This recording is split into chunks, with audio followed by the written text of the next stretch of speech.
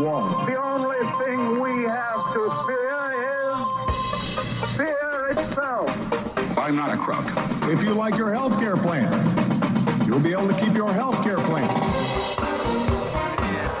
9, 8, 7, 6, 5, 4, 3, 2, 1, fire. You're listening to Jim Paris Live, your source for the latest news on money, politics, prophecy, and preparedness. And now your host, the editor-in-chief of ChristianMoney.com and the author of more than 30 books, Jim Paris. All right. Hello, everybody, and welcome to our second hour of the broadcast. And if you're someone that has ever had a student loan, and I myself, I had to get student loans to go to college. A lot of people have to do that today. But back in the day when I did it, it wasn't anything near what people are borrowing today. I think my student loans altogether were like around $10,000. And I paid them all off. There was no problem at all. I paid the student loans off. But now you're hearing stories of people with student loans into the six figures. I'm saying $100,000 in student loans, $200,000 in student loans. And that's just the beginning. You're not even factoring in the cost of interest. And if you default, there are additional fees and on and on and on. And one of our good friends who's been with us over the years, he's an expert on all of this, the founder of Student Loan Justice, Alan Collinge, is with us. Alan, it's so good to have you back with us tonight. And there's so much happening in the world of student loans. Good to have you back with us, sir. Oh, Jim, it's good to be with you. I'm just getting connected now. Oh, no worries. You're good. I can hear you now. So make sure you're not listening on the stream, because it's a delay of about 20 or 30 seconds, I think, just depending on how things go. I'm figuring that out now. No worries. Oh, thank you. No worries. Okay, good to have you with us. And I tell you, every day there's something in the news about student loans, and you and I have been talking about this now. You've been with us for several years talking about this. And the one story which I wanted to ask you about, are you familiar at all with, I'm really excited about this, the New York State Attorney General is now suing the FedLoan people over student loan forgiveness. Did you see that story? Yeah, that's right. It's not just the New York State Attorney General, it's other attorneys general as well. And, you know, the federal government has been advertising for years that if people worked for a nonprofit for 10 years, then their loans would be forgiven. Well, last year was the first year that these loans were supposed to begin to be forgiven. And it turns out that of over 40,000 people that thought they had qualified for the loan forgiveness, fewer than 100 actually got their loans forgiven. So this is like 0.7% or something. It's not as bad as like the winning. It's not as bad as winning the lottery, but it's not far off. I mean, this is supposed to be something. It's not far off. Yeah, this is supposed to be something where if you go to work for a nonprofit and you have a student loan and you file the paperwork every year, after 10 years, it's supposed to be forgiven. It's sort of like, file your tax return for 10 years. It is not supposed to be something that is tricky. And I'll tell you, my wife ran into this because she has a student loan from when she went back to school to get her master's degree. And the first 4 years of her in this program, they totally just took it away. They said, oh, well, you were filing the wrong form. Well, every year she called them and they told her to file that form. And it's almost every year she'll call 2 or 3 times and talk to 2 or 3 different people, get 2 or 3 different answers to just confirm, like, hey, am I now in year whatever?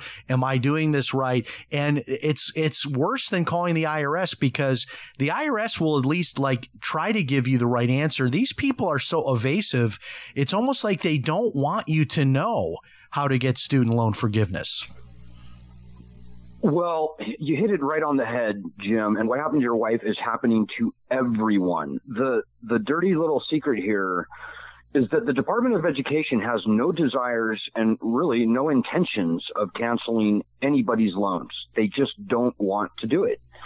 And I could write a book on how bad faith the Department of Education is.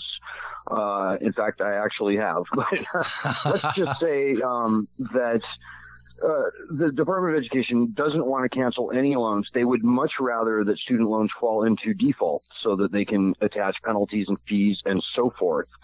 And so what you just described was probably your wife having to fill out employment certification forms. This is an annual onerous process that the department and its contractors, FedLoan Servicing and others, they make it as hard as possible. And the fewer of these forms that they accept every year, the less money ultimately they'll have to pay out in loan cancellation. And so now we're seeing the first round of results, and it is just horrid.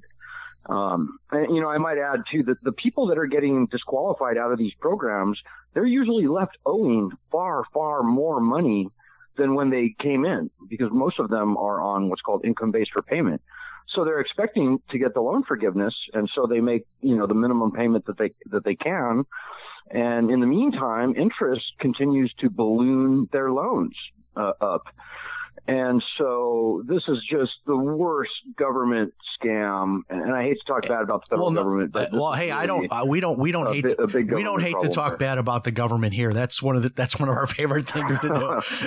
But in any case, what you just said, let me add something to that too. So somebody might have, let's say you've got $50,000 and you're expecting loans, like you're expecting like this Christmas present. Okay. So Christmas morning comes and not only is there nothing under the tree, right? But then you hear a knock at the door and it's someone serving you with a lawsuit for double what you thought you were getting for Christmas. Now you owe. I mean, and that's literally you had a $50,000 debt. You went to work for a nonprofit organization, and maybe arguably you could have made more in just a for-profit opportunity, but you chose to go to a nonprofit job to make that maybe lower wage so that after the 10 years, your loan would be forgiven. And maybe you had $50,000 to begin with. So after the 10 years, maybe now you owe $100,000 and you're not getting forgiveness. I mean, that's literally what can happen to people. Isn't that right? That's exactly right. That's exactly what's happening to literally 99% of the people who are trying for these forgiveness programs. It's insult to injury. And, remember, Jim, there are no bankruptcy protections for these loans. 80% of all student loans, they have you over a barrel. And, the government is profiting something like $75 billion a year on this program as it is. But this, this predatory lending power that they have, they are using and abusing. I mean, it has become a national threat at this point, because it's not just the people who are trying for the public service program. It's all of the forgiveness programs. It's the income-based repayment program, Obama's pay-as-you-earn program, the revised pay-as-you-earn program, and on down the line. It's just the worst sort of government. And you know what, Alan? There's nowhere people can go to find help on this. My wife, we actually got some advice from an attorney. She was able to learn that there's an ombudsman that you can go to. But in there's no student loan, I don't know, like consulting type law service or legal service. It's like people are on their own.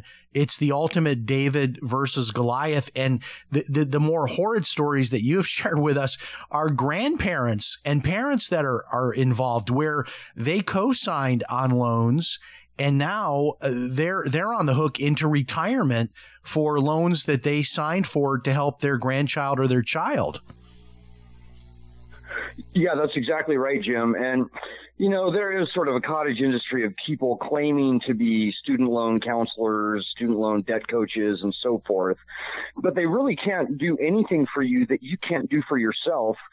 And unfortunately, you can't do much at all on yourself for yourself. That's what we found out. As I said, all avenues have been blocked. This is the worst predatory lending system that really exists in this country because of the absence of those fundamental bankruptcy and statute of limitations that I mentioned. So they've got us over a barrel, and I can only hope that people out there will realize that scenario, and this is really by design. And it's just horrible. It's and horrible. there is no, when you call that number to the student loan people, because my wife has no exaggeration. She has actually on many occasions hung up with those people and was crying because she just became so frustrated, so exasperated with the whole situation. So the first 4 years they took away from her because they said she had the wrong kind of loan. So she had to just sign some papers, and then her loan was called X, and before that it was called Y. And so it had to be like a different form of a loan or something. It was just like, well, why didn't you tell me this, 4 years ago when I put in my first employment verification and started doing yeah. Well, we don't do that. We just let you walk off the edge of a cliff, and we don't have any, signs up warning, don't do this. And the people themselves there, they seem nice, but they seem to be more confused than, the individuals calling there. And what's kind of the warning for tonight, I love talking about the problem, but I love mostly what you do is warning younger people. So if you're listening tonight and you have a young person in your life, or you yourself are a young person soon, and you're looking at getting student loans, think about this. Your student loan amount is going to be higher than any other group of people that have ever had student loans, because every year it goes up, just some dramatic figure way beyond inflation. And if you're going into this not really thinking about how you're going to pay it back, because you think, well, if I get a college degree, I'm going to have a really great job and an income to pay it back, and I'm going to go to work as a teacher or a nurse, or I'm going to join the Peace Corps, whatever you're going to do in the nonprofit world to take advantage of that. So many people, Alan, I've talked to, because we've got these folks on my social media, whenever I bring up the student loans, they say, hey, no free lunch. If you went to college, you should pay your own tuition. And, and that's a big thing I know right now in the campaigns, everybody's arguing about it. And we'll talk about that in a minute. But we're talking about really, textbook fraud. When you say to somebody, hey, look, if you borrow this money and you go to work as a teacher or a nurse or a doctor in a nonprofit hospital or whatever, nonprofit road you want to go down, you're not going to have to worry about this. So just sign all these papers and you'll be able to get out, work for 10 years in nonprofit. You'll be able to get rid of it. It's not like people are looking for a free lunch. They were promised this, and this was maybe for a lot of them one of the largest reasons they agreed to take on the loans to begin with. Isn't that right? Exactly right, Jim. And believe me, there are hundreds of people in and around the Department of Education who knew full well what they were looking at. They had been overseeing this program for years and years and years. And they have known for years what was coming down the pike, how many people were actually eligible, how many people weren't. And they could have done something. They should have done something to warn the citizens that they had to have a certain type of loan to qualify for this problem. But an omission, that is, in my view, I think that's probably a litigable act. That is gross negligence of the program. So I point the finger of blame certainly at the servicers, but really the Department of Education bears the lion's share of the blame for this. And as I said, I've been following the Department of Education for many years, and they are not good faith actors. They just are not. And so,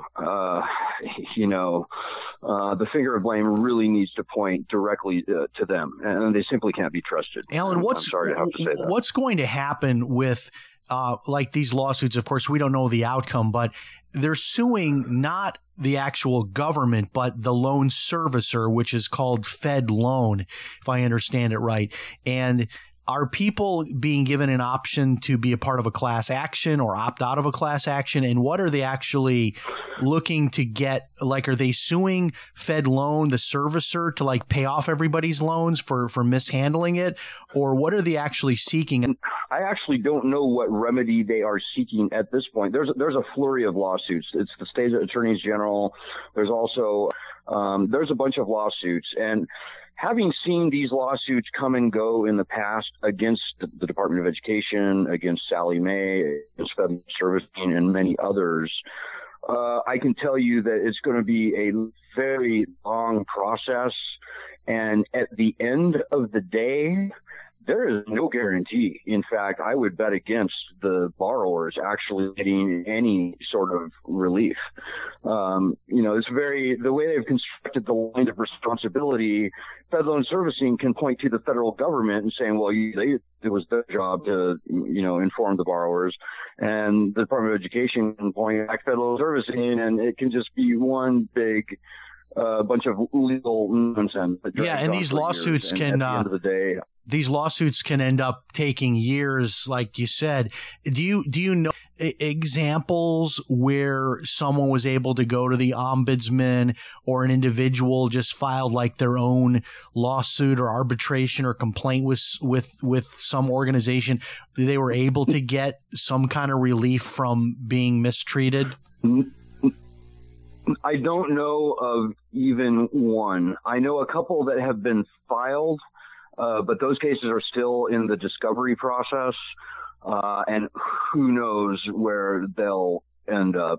There's also, Jim, that, the Department of Education Ombudsman's Office, as of a few years ago, we learned, and in fact, we broke this story in the media, that the people that were actually running the Ombudsman's Office were actually contract employees to one of the largest student loan collection companies in the country called ACS. And I'm laughing, but it's really not funny. I mean, this is the worst sort of conflict that you can imagine. ACS, and they called the Ombudsman's Office complaining about ACS. Well, what kind of service do you think they got? That's scary to know that. Even still today, I believe that is still the case. So be very careful with the Ombudsman's Office. It is not a neutral. That is shocking. For some reason, I thought it was just sort of like I don't know, maybe like a former congressman or somebody was appointed to kind of set up like a citizens' rights type of a group and office but that's not the case. So let me talk about like what's going on right now with all the the campaigning and everything. And I had read something too on Facebook where you had moved, I think, to Iowa for the purposes of being able to interact. Conservative myself, I don't like the idea like, well, just college is just going to be free for everybody without even explaining how it's going to be paid for. But I like that actually better than the current arrangement. But is there something like in the middle that makes sense to you that we need to do about college costs right now? And then also what any of these candidates are suggesting, people that have like the almost $2 trillion in student loan debt? Yeah, great question, Jim. And I'm inclined to agree with you. These promises for free college that we're seeing. Well, first of all they really are, if you really look at the plans, and this goes back to Hillary Clinton last time around, all they are is throwing more tax money at the colleges, fees, health fees, book fee, every fee. They can make up fees. Colleges can do what they want. Yeah. And they can find a way to just capture that wealth without passing along any kind of benefit to the students in the form of fewer loans or anything. So I'm very skeptical and quite suspicious, frankly, of the calls that I'm seeing for free college. Now, Bernie Sanders and Marianne Williamson and others, they are calling for the elimination of all outstanding student loan debt. And I would, as a student loan borrower, I would obviously love that. But again, I just don't think that Congress will pass legislation like that. And quite frankly, there's a lot of people in the world who are making great money, and they can afford to pay their loans, and they're quite happy to, and so on and so forth. So I don't necessarily see that that's really the appropriate solution. But I think the middle ground, as you say, is that at a minimum, these loans have got to be made at least as fair as every other Yeah, loan. like what about So- interest-free? You still have to pay it back. That's a great point. Yeah, but we're just gonna take away the interest, because these young people, they don't realize they're borrowing, let's say $50,000. They don't get that is going to be like $100,000 debt at some point. They think they're just thinking in terms of the actual principal debt. Yeah, that's absolutely right. When they first rolled out the federal student loan program in 1965, President Lyndon Johnson, he declared in the signing ceremony that the student loans would be interest-free. He said free of interest. And so I don't know how we got from, well, I do know, but it's a long story, how we got from there, no interest loans, to what we have now, which are student loans up to 9, 10, even 11% in some cases, or even higher for private student loans. Something has gone awry. This is a government program that has just grown and crept and got worse and worse and worse. So, yeah, certainly going forward, if we're going to even have a student loan system, my inclination is to say that it should absolutely be interest-free. And, the same bankruptcy protections that exist for every other type of loan really have to be there for student loans, because it's only with the threat of bankruptcy returned that the lenders will behave in at least a minimal of good faith. Because right now they're behaving in just the worst. Because they know that you can't get rid of this loan. And if they can get a co-signer on the loan so that your grandparents are involved or your parents are involved, they've got, 3 generations they can chase all the way to the grave and beyond to get their money back. And so what about are there any websites, if people go to Student Loan Justice, is it studentloanjustice.org? Is that right? That's right. Yeah. Do you have any official, hey, I recommend this website or this person, or I know your book came out a few years ago, but for people that are actually they're in default right now, they don't know what to do about that, things like that, or they've got a dispute with with a loan forgiveness situation.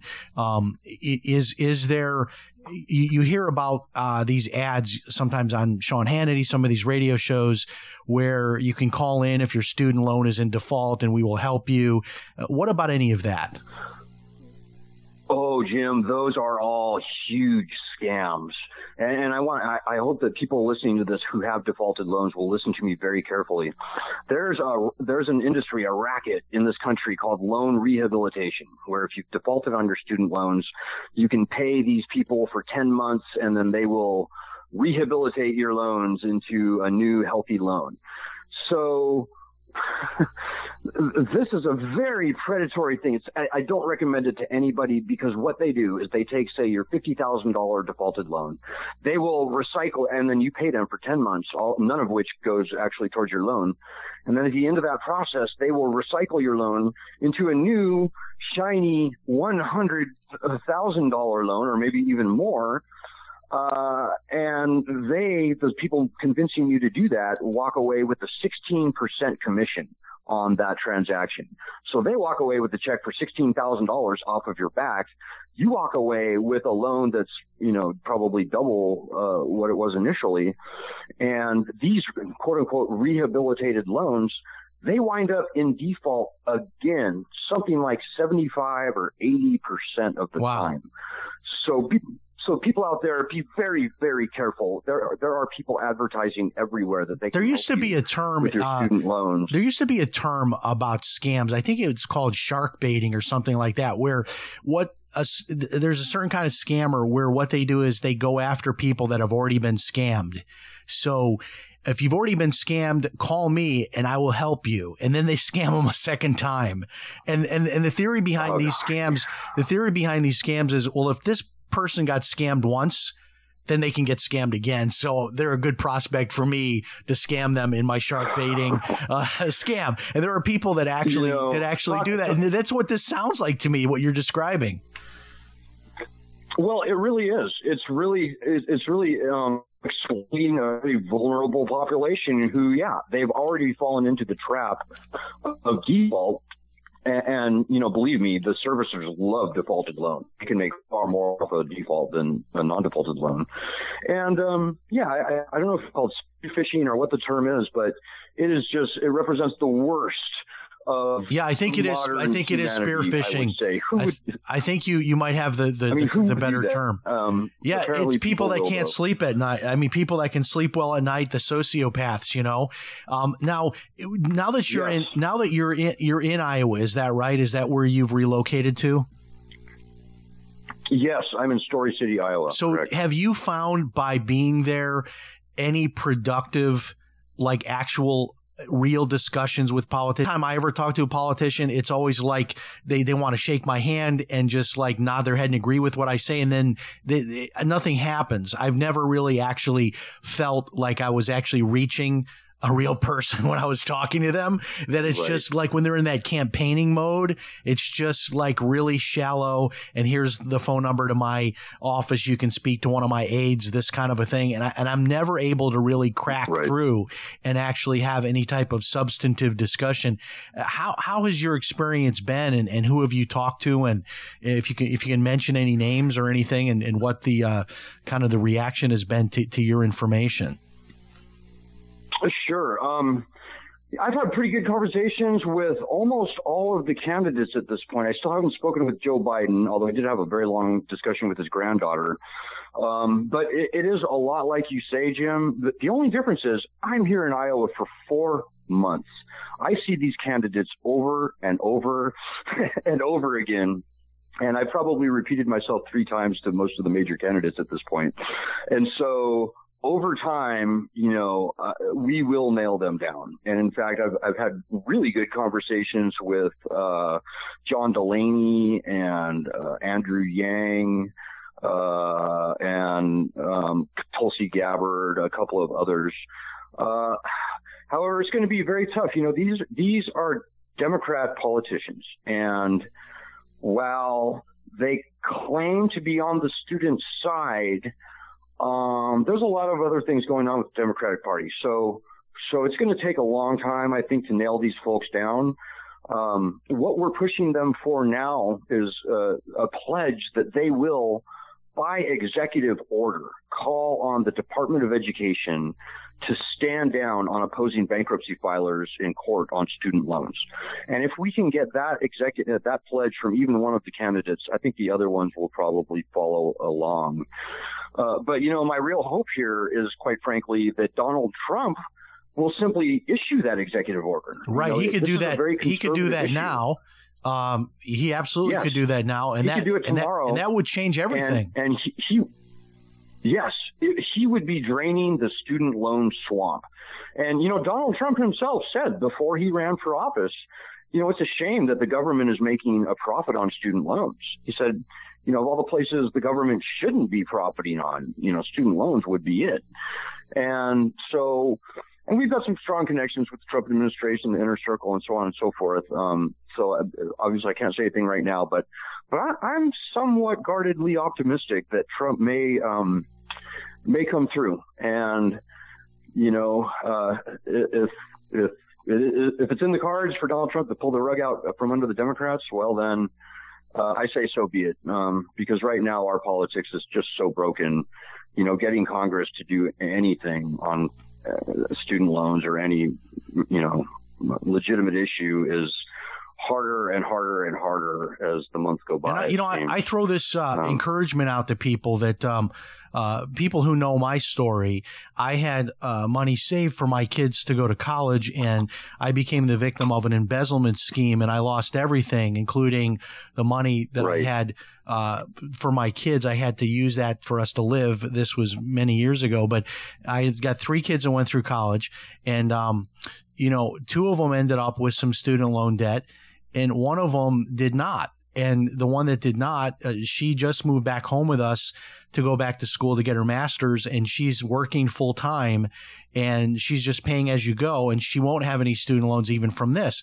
So she did it with no student loans, and I talk to more and more young people who are able to do that, but sometimes it's maybe taking a little bit of a different road. Instead of moving onto campus, maybe you live at home and go to a nearby campus. Instead of maybe doing it in 4 years, maybe you take 5. You have to work a little bit harder, think a little bit differently to go with no student loans. So this daughter, she got her associates the same time she got her high school diploma. She went to a dual enrollment program with the local community college and got the AA at the same time as she got her high school diploma. So she came out with the 2 years already done. And with local community college, service in the military, a lot of different things you can do today to be able to keep that cost down. And it's sort of like with medical costs. I've always in recent years carried higher deductible plans. And so I call around to find like what's the best way to get this medicine, or how much does it cost to see a doctor, and you can get good deals on things if you shop them out. But if you go in thinking, money doesn't matter, just put all the paperwork in front of me, I'll sign it, I'm going to live on campus, I'm going to take the meal plan, I'm going to do buy all brand new books, I'm not going to work, I'm just going to fund it all through these loans. I mean, you can end up I'm hearing people with 100,000, 150,000 just for bachelor's degrees. Oh, absolutely. Yeah, the numbers are just astonishing. We're seeing people come out of community colleges and vocational schools with $40,000, $50,000 easy. The big numbers are this: the average day is leaving school with, on average, about $39,000 or $40,000 in student loans. And that's up from, say, maybe $11,000 at the beginning of this century. And so the numbers have just skyrocketed. And it is harder and harder to take the path that you described, going to a community college and so on and so forth. It's harder and harder to do that without taking loans. But if you can avoid taking out particularly federal student loans, that is my number one best piece of advice to give the young people. Very good. Do you have a new book coming anytime soon? Your last book, I loved it. It came out, maybe was it 2013 or 14?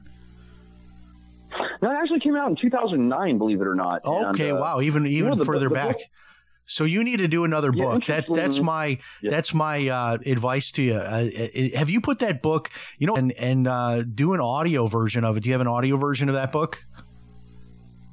There is an audio version. You really have to talk to my publisher about all the ins and outs of that. But I think you're right. I think it's absolutely probably time to revisit that. Yeah, even doing shorter books like maybe 50-page books on like just different parts of this, and doing like the Amazon Create Space self-publishing and ebook publishing and all that, just to, because I can't tell you how many people every day contact us for our website just looking for information. And it's more and more the grandparents and the parents that are sucked into this whole thing, which you don't hear people talk about that very much, that it's not just this poor young person who went to college and has all this debt, but a lot of times it is the parents, and even worse, the grandparents who are into their retirement years. And now they're facing they're looking down the end of a gun barrel of the government coming after them. They can't go bankrupt. They're coming after their Social Security money and everything for this student debt.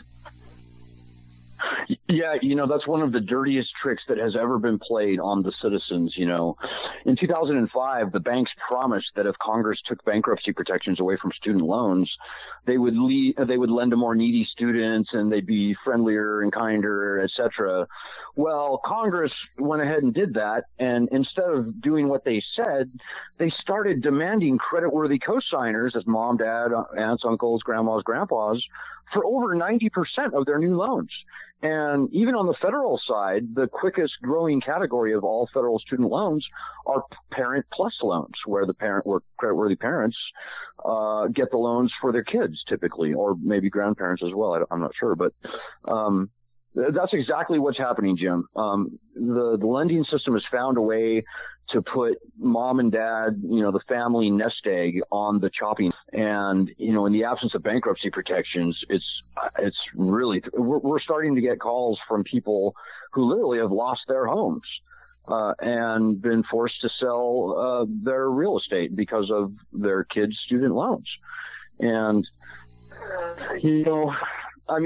taking a couple steps back, I really don't think that college should be so expensive in the first place. I mean, it shouldn't be such a life or death decision for kids. I don't think that as a country, there's no reason that we should be, putting the barrel of a gun to our students' heads and freaking them out at such a young age when, college should probably cost about a third of what it does today, if I'm being honest. That's probably the rational price.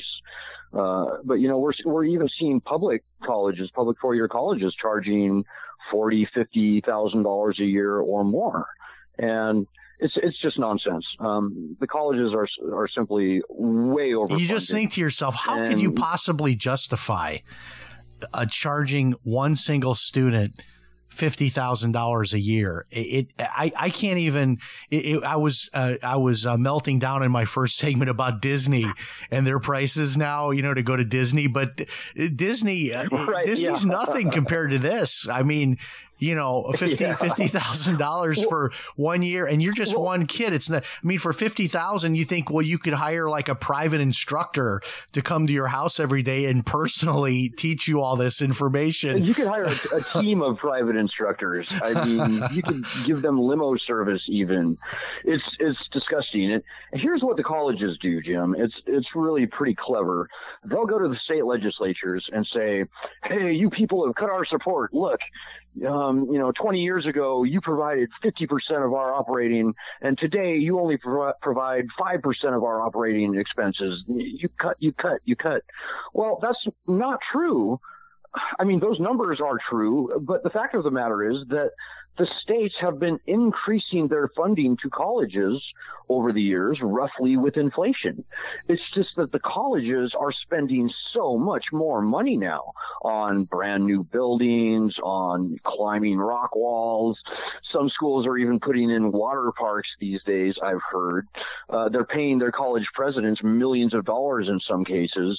They're building brand new athletic facilities and so forth.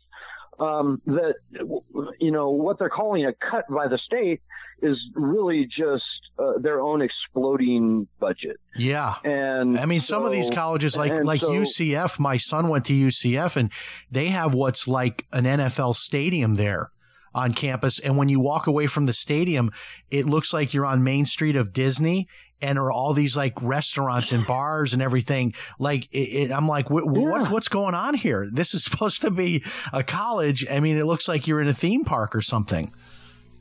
Yeah, that's right. And UCF is a pretty good school. Even go to, any of the schools, the community college, the vocational technical institutes, and others, and you see Class A architecture, you see marble and granite and, archways, interesting architecture. I mean, these are facilities that they don't contribute to the teaching and the learning. The great works of Shakespeare haven't changed. The mathematical principles of Archimedes and others have not changed, right? History has not changed. All that's changed is how much money these colleges are spending.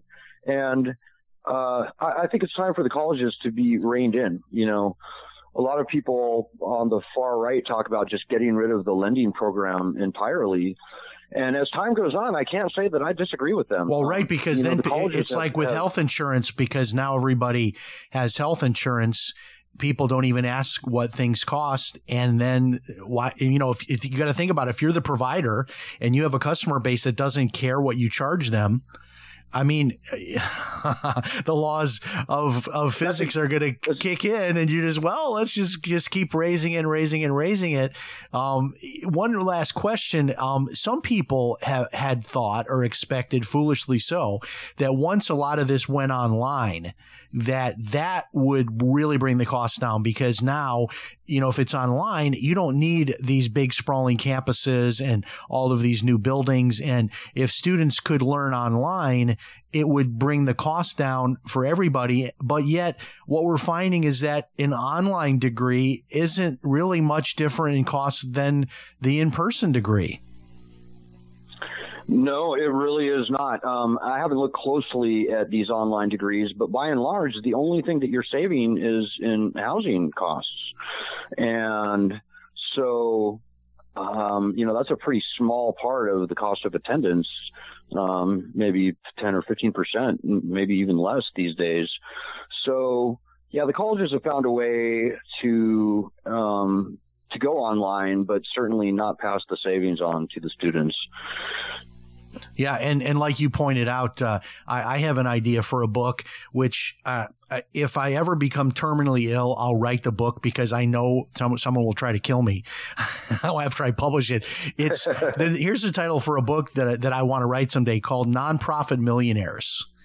And I want to just write a book, and it'll have maybe 100 chapters, small chapters, and each chapter will just outline a different person who's running a nonprofit, including college presidents that are making millions of dollars, and just sort of exposing this and saying, because you wonder, if a college is paying, the president $1 million, so they couldn't find anyone that would do that same job for $500,000. They had to pay $1 million. And you look at these boards, and there are a lot of the same board members for years and even decades, and it seems like some families are just getting filthy rich off of these nonprofits, even big ones like getting out of the college realm, but like Goodwill and some of these other names that, the American Heart Association and the Cancer Association, all these big organizations.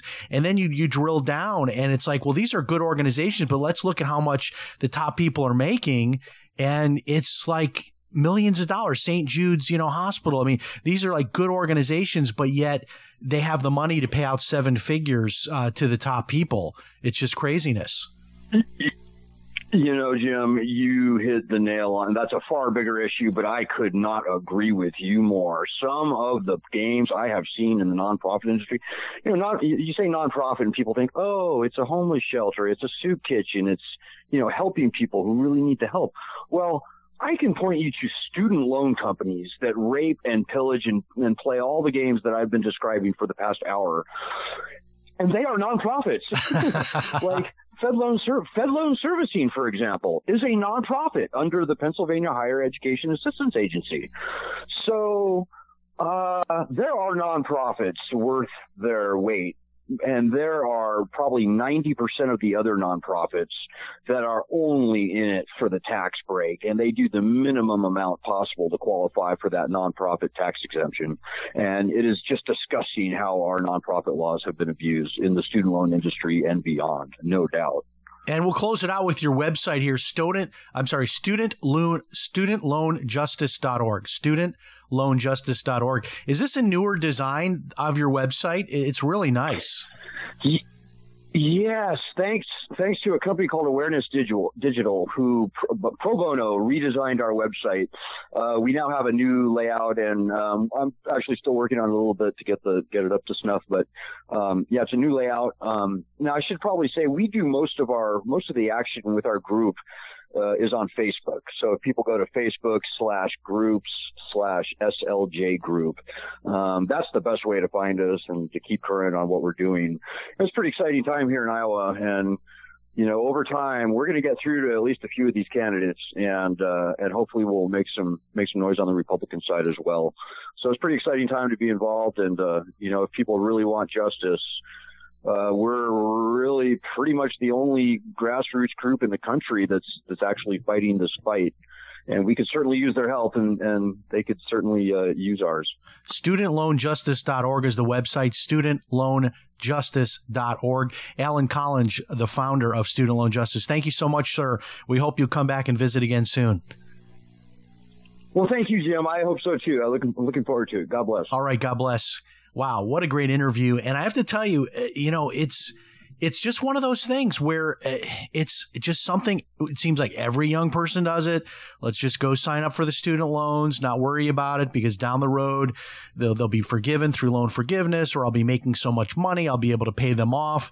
But having shows like this every so often is a good reminder that there are some major reasons to not go down that road, and to really think carefully about what you're doing, especially if you're a parent or a grandparent and you're considering co-signing and all of that. Hey, if it's Sunday night, it's Jim Paris Live. Thank you so much for joining us. So long, everybody. We'll talk to you next time.